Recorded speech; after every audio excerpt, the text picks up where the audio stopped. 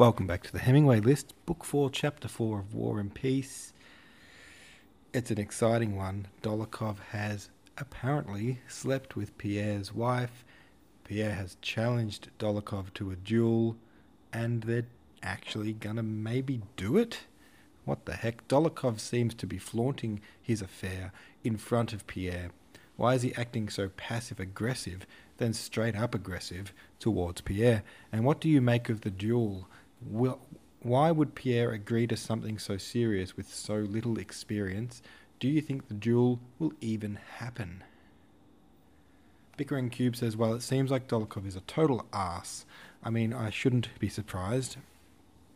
He did tie a policeman to a bear, right? Which, you know, in fairness, that is awesome. Dolokhov is also the guy who was supposed to relay a message during the first battle, but got scared and didn't do it, but said he did. No. I don't think that was Dolokhov. That was Zherkov. That's who that was. No, Dolokhov's like, he is a douchebag, but he's kind of like a bit of a swashbuckler. You know, I get a bit of an Errol Flynn vibe from Dolokhov. I think I'd get Errol Flynn to play him in a movie if Errol Flynn didn't die about 60 years ago. But he's kind of a man's man, you know, and quite brave, I think. I don't think he would have ever chickened out on the battlefield. And I think that that's kind of what's behind him flaunting this whole affair in front of Pierre. Is he's just trying to get a rise out of Pierre, trying to be alpha, for want of a better term. And I don't know, yeah, it is very much a dick move. But at the same time, he's a great character. I love that, he's a, what is he? He's like a bully, I guess. But bullies are usually quite interesting to watch in story, you know, not in real life, obviously. They're awful. But, he adds a bit of spice to the book, that's for sure. Bickering Cube says, my guess is that Pierre is going to kill or seriously wound Dolokhov, despite never handling a gun before, and it's really going to mess him up. Pierre is depressed. Maybe the duel doesn't quite seem real to him. Logically, he understands and seems to think it's stupid, but he's going to go along with it anyway because of his, well, this is how things are supposed to be, way of life he seems to have. Yeah, you know what? I feel like Tolstoy did a good job here of sort of skipping from the dinner to the duel in, you know, a matter of a couple of paragraphs. And it kind of gives you, as the reader, the same sense that Pierre and probably Dolokhov and everyone involved all have of like, whoa, is this really actually happening? You know, for them it's the next day, you know, so there was a lot of time to think about it. But I bet that just rushed by, and by the time, you know, in the heat of the moment, it can last for, easily get you through to the next day when you're really riled up about something, and then all of a sudden, oh, here I am, standing in a snowy field with a gun, about to have a shoot-off with this other guy. I bet it doesn't feel real. Pythagorean Bean says, I believe he wanted a reaction out of Pierre, and he sure got one. We saw back in 1.1.6 how Pierre was quick to accept the window and rum challenge like Dolokhov. So Dolokhov knows how impulsive Pierre can be. Ah, very good point. If only Anatoly was here to save Pierre again.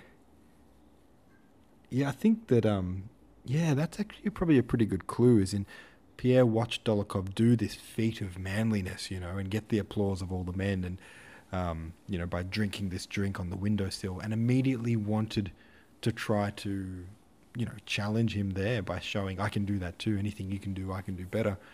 I think maybe right from the start, Pierre had a little bit of a inferiority complex when it comes to specifically Dolokhov, which I didn't realize until just now.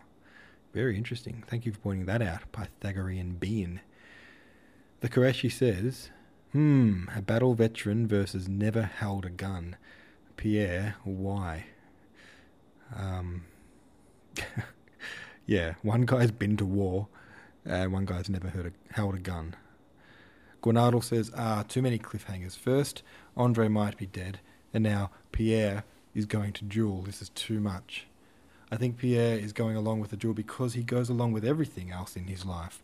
Without doing it work at all, he became wealthy, gained the respect of people who clearly dislike him, and got a beautiful wife. Maybe he thinks the duel is going to work out in his favour in the same way. Rye bread egg said, is there a reason why Pierre isn't just asking his wife, did you have an affair? Seems like a really good place to start. Makes sense, doesn't it? Yeah. I don't feel like he would get an honest response from her, though, because may be unfair to say this. We don't know that much about Helena, but we know a lot about the Karagans, her family, her brothers, her father, and from the looks of, I think, all of them, especially her father, you get the sense that they're just going to appease you, and they're going to lie, really, aren't they, to save the drama. I don't think she's going to give him an honest answer. If he confronts her and accuses her of having done wrong, she's just going to lie. You know, don't you get that sense? We don't know her that well, so maybe that is unfair. I'm sort of judging her based on her whole family. But, you know, the apple doesn't fall far from the tree, right? All right, let's read chapter 5, and we will be reading, I'm happy to say, the Andalous version. It's a very short chapter, so this won't take long. Here it goes. Well, let's go, said Dolokhov. All right, said Pierre, still wearing the same smile. There was a feeling of dread in the air. It was apparent that this whim had now become real life, and was happening regardless of what these men wanted.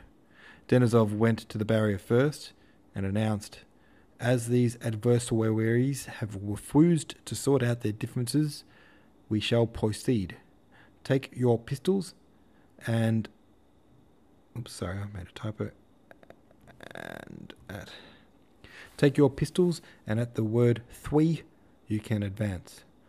1, 2, 3, he shouted angrily and stepped aside. The combatants advanced along the trodden tracks nearer and nearer to one another, beginning to see one another through the mist. They were able to fire their shot whenever they liked as they approached the barrier. Dolokhov walked slowly without raising his pistol, looking intently with his bright, sparkling eyes into his enemy's face. His mouth wore its usual smirk.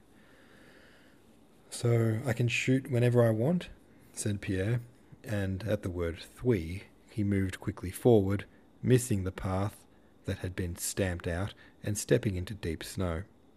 He held the gun out at arm's length, apparently afraid of shooting himself with it. He made an effort to keep his left hand behind him, as he wanted to support his right hand with it, but knew he shouldn't.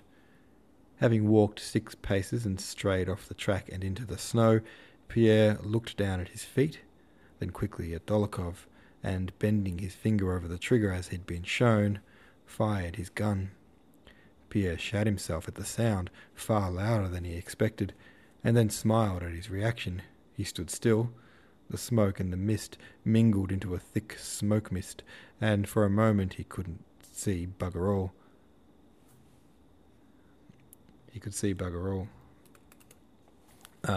There was no second gunshot, as he was expecting.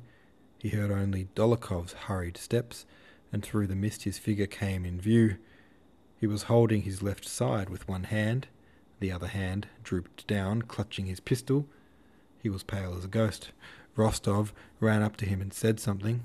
"Oh, nah," muttered Dolokhov through his teeth. Nah, it ain't over." And after a few shonky stumbles forward, right up to the sabre marking the barrier, he dropped down to the snow beside it. His left hand was bloody. He wiped it on his coat and supported himself with it. His pallid, quivering face was frowning. Dolokhov began, but he couldn't get the word out. "Please," he uttered with an effort.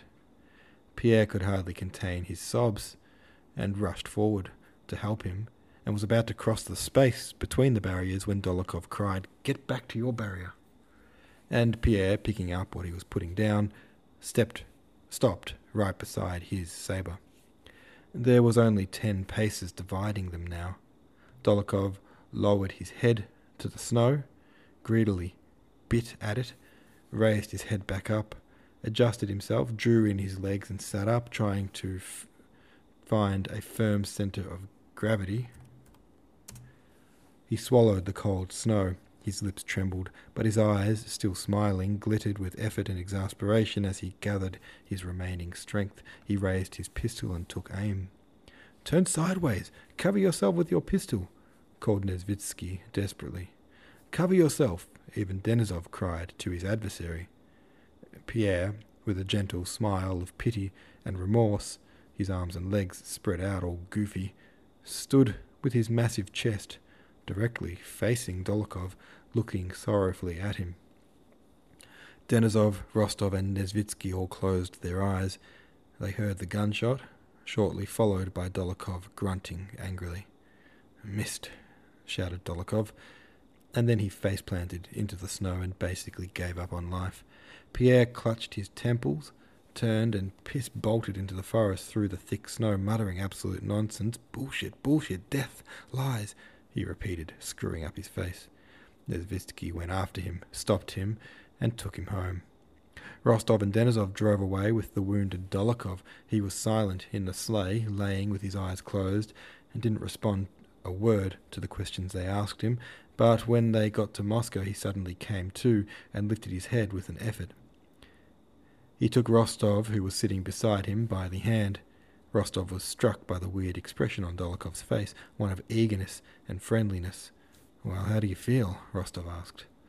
"Like dog shit. But that's beside the point, my friend," said Dolokhov with a gasping voice. "Where are we?" "In Moscow, I know. Don't worry about me. It's her who is going to die. I've killed her. She won't get over this. She won't survive it." "Who?" "Oh, my mother. My mother, the saint, my beautiful mother." And Dolokhov pressed Rostov's hand and started bawling his eyes out.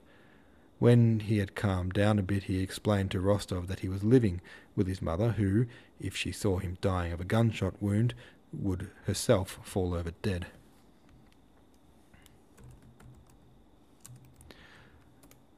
He begged Rostov to go ahead and warn her.